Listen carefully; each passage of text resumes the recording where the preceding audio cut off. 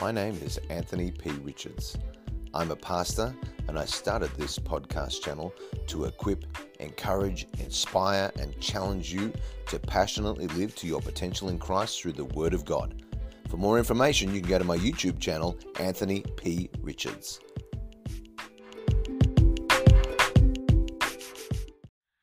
Well, welcome as we go through the Bible again today together, and I'm just so thankful for you coming on this journey with me, and I hope this is really helpful for you.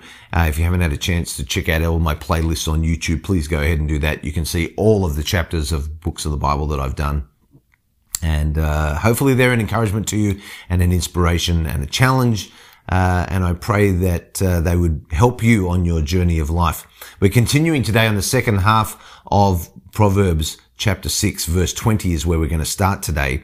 And this is, again, lots of pivot points in the book of Proverbs. You know, Solomon's talking to his son about one thing, and then 5 seconds later, he's talking to him about something else. He's like, okay, we finished talking about that. Now we're going to talk about this.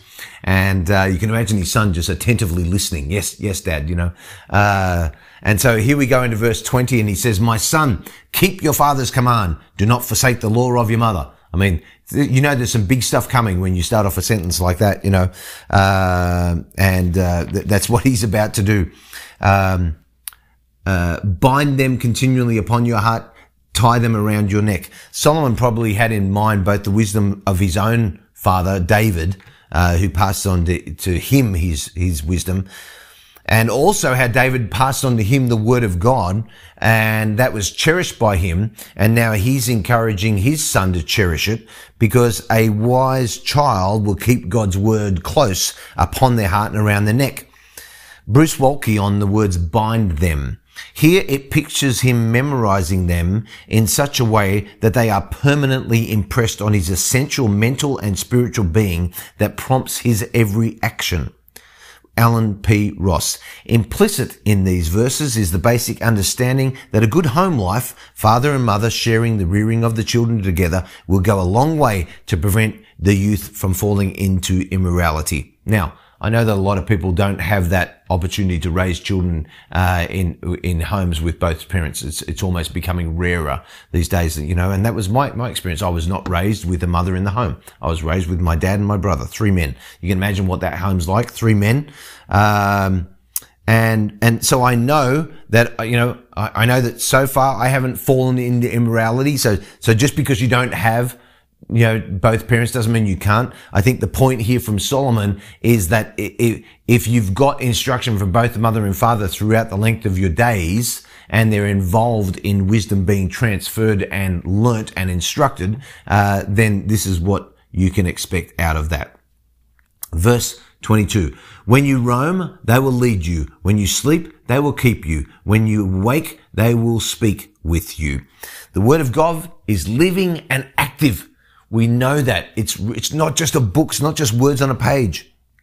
When it's cherished by us, when it's kept close to us, then all of a sudden we start living from its power that it has. It's going to lead us. It's going to keep us. It's going to speak to us. And if you want God to lead, keep, and speak to you, then you have to be in His Word.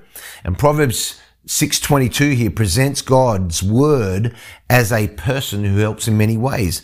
A guide that will lead you, a guide that will keep, a guardian that will keep you, a companion who will speak to you. Spurgeon said this: "The Bible is a wonderful talking book. There is a great mass of blessed talk in this precious volume. It has told me a great many of my faults. It would tell you yours if you would let it. It has told me much to comfort me. It has much to tell you if you will but incline your ear to it. It is a book that is wonderfully communicative. It knows all about you, all the ins and the outs of where you are and where you ought to be. It can tell you everything." Yes, that's the word of God. "For the commandment is a lamp and the law is a light. Reproofs of instruction are the way of life. To keep you from the evil woman, from the flattering tongue of a seductress." Solomon actually then quotes, he seems to quote Psalm 119 verse 105, "Your word is a lamp to my feet and a light to my path." when we give the proper attention and value to God's word, when we do that, God's word brings light in our darkness. And here he says it will keep you from the evil woman. Here Solomon spoke to a specific place where wisdom from God's word can help you. God's word and wisdom will never lead us to the evil woman or keep us with her. The light of God's word is going to wisely keep us from her and speak to us better than what her flattering words are going to speak to us. Now, understand, again, he's talking to his son. So of course it makes sense that he's saying, to talk about a woman. He could have easily said to a man if he was talking to a daughter, but that's not what we have in the Bible. This is what we have.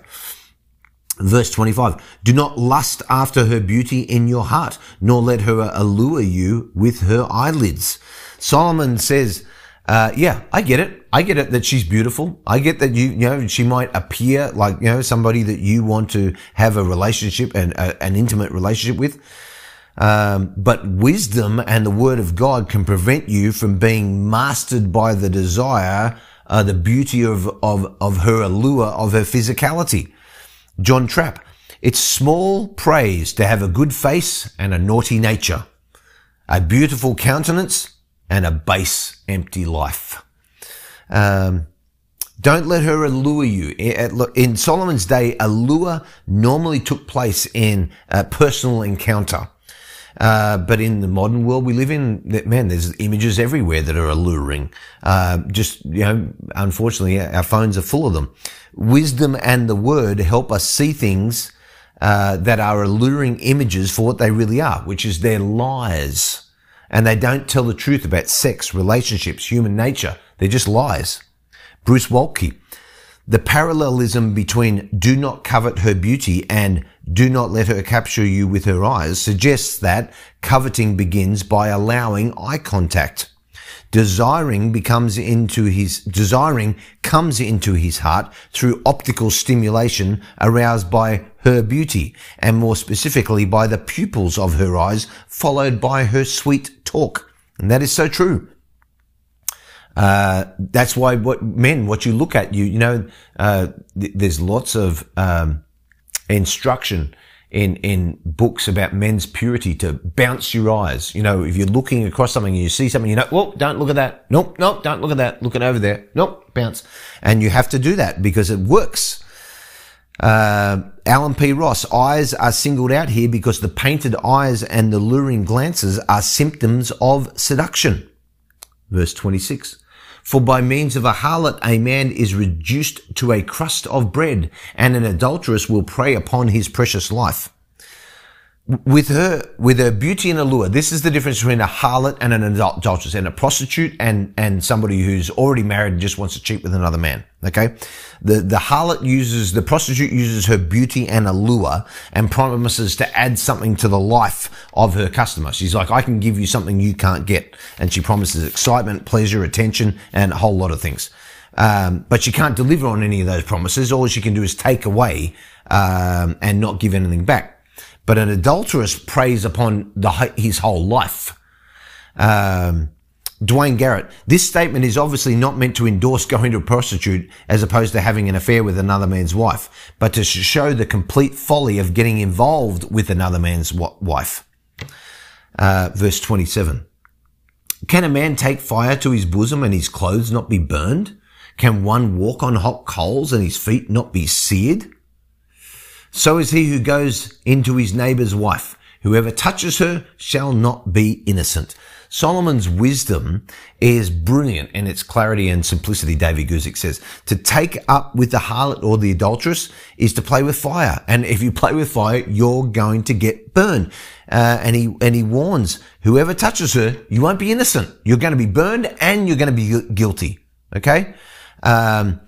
Charles Bridges, it's no good for such a man to later on complain about the strength of temptation. Why did he not just avoid it? Why did he not just bounce his eyes? Okay. Verse 30. People do not despise a thief if he steals to satisfy himself when he is starving. This is interesting. Yet when he is found, he must restore sevenfold. He may have to give up all the substance of his house. And you might wonder, where's Solomon going with this? Solomon considered how we, in some way, if somebody was stealing bread for us, we'd excuse that person. We'd be like, look, okay, I understand. I wish you had asked. I would have given you the bread. But even though, you should not have broken into our house. So, there has to be justice done here, and you have to restore what was stolen, because I would have happily given it to you, but you've stolen. The adulterer steals, but not out of necessity, and in such a way where true restitution is actually impossible. It just can't happen. Whoever commits adultery with a woman lacks understanding. So he's going on here and he's saying, listen, you have to understand what needs to be restored here. David Guzik, though Solomon contrasted theft and adultery, there is an interesting link between them. Sexual immorality and adultery are both like stealing. When we have sex with anyone other than our appointed partner in the covenant of marriage, we're stealing something from our spouse, both present or future. So if you're single, we're also stealing from our illicit sexual partner and from the present or future spouse of our illicit sexual partner. Paul confirmed this likeness in 1 Thessalonians chapter 4, where he wrote that to commit sexual immorality is to take advantage of and to defraud our brother. Verse 32. He who commits adultery with a woman lacks understanding. He who does so destroys his own soul. To commit adultery, this is a big deal. To commit adultery and sexual sin in general is not just a sin against God and others, but it's also against your own soul, your own body. 1 Corinthians chapter 6. We often think that the penalty for sexual immorality comes if the sin is exposed and if it becomes known. But wisdom in God's word tells us that it's going to destroy your soul, whether it becomes known or not. You might go to the grave and nobody ever found out about it, but your soul will have been destroyed. And he says here, whoever commits adultery with a woman lacks understanding. Think about this. King David was a brilliant strategist on the battlefield. He was an incredibly wise ruler on the throne, but he lost all his common sense when he gazed at his neighbor's wife and lusted after her. He lacked understanding. Now, we have to note that the blame here is on the adulterer. He may blame the temptress. He may blame his wife. Well, my wife doesn't do this, and my wife, whatever. He may blame his lusts. He may blame his desires, his circumstances. He may blame God. He may blame the devil. But at the end of it, he destroys his own soul. That's what the Bible says. Verse 33. Wounds and dishonor he will get, and his reproach will not be wiped away. For jealousy is a husband's fury. Therefore, he will not spare in the day of vengeance. He will accept no recompense, nor will he be appeased through you, though you give many gifts. In addition to the ways that sexual immorality brings harm, it'll also bring disgrace when it's discovered. A jealous husband will often not spare in the day of vengeance and will not be appeased in his anger. That's, I think we all understand that. What the Bible's trying to tell you here. His reproach shall not be wiped away. Although it will be forgiven by God, yet the reproach and the scandal of it will remain. Matthew Poole. Adam Clark. Accept no recompense. This is an injury that admits no compensation. No gifts can satisfy a man for the injury his honor has sustained. And to take a bribe or a ransom would be setting up chastity at a price. In other words, if you could pay off a married man, because you slept with his wife, then you've just made her a prostitute. Wounds and dishonor he will get. Sexual immorality offers pleasure, excitement, sometimes romance. But even if it delivers on those things, it brings wounds and it brings dishonor.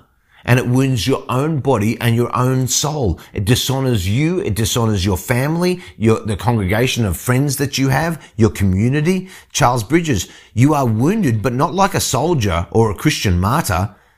He is not full of honor, but of disgrace, and his name is full of shame. Derek Kidner, the picture of the adulterer as a social outcast may seem greatly overdrawn. If so, the adjustment that must be made is to say that in any healthy society, such an act is social suicide. Condonation, and I'll speak to what that is in a second, condonation, as distinct from forgiveness, only proves the adulterer to be part of a general decadence. Now, what does that mean? That means we must forgive, but never condone. If somebody has, been involved in an inappropriate sexual relationship, we have to forgive, but we can never condone. We're not allowed to condone. And that brings me to my observation for today, because if this is you and you're reading this going, yep, I've done that. Then if you ask Jesus for forgiveness and your Heavenly Father for forgiveness through the power of Jesus and the blood of Jesus, then you are truly set free, because whom the Son sets free is free indeed. And those you have asked for forgiveness from must forgive you. Matthew 6:15.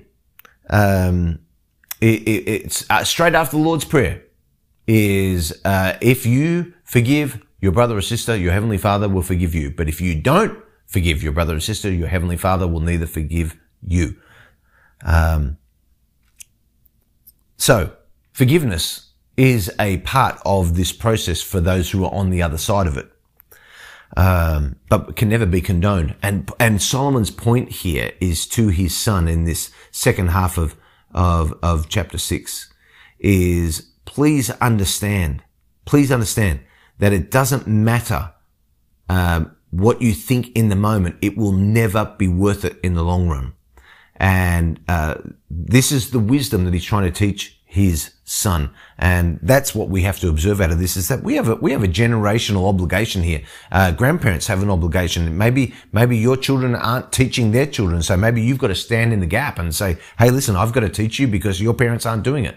But we have an obligation to generationally transfer this wisdom from Solomon, to the next generation that we are responsible and accountable for. Heavenly Father, thank you for the truth of your word. Allow this to sink in, inspire, encourage, equip, and challenge us today. In Jesus' name I pray. Amen.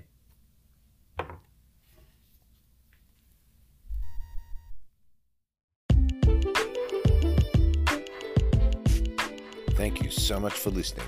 For more content, please don't forget to check out my YouTube channel, Anthony P. Richards. Have a great day.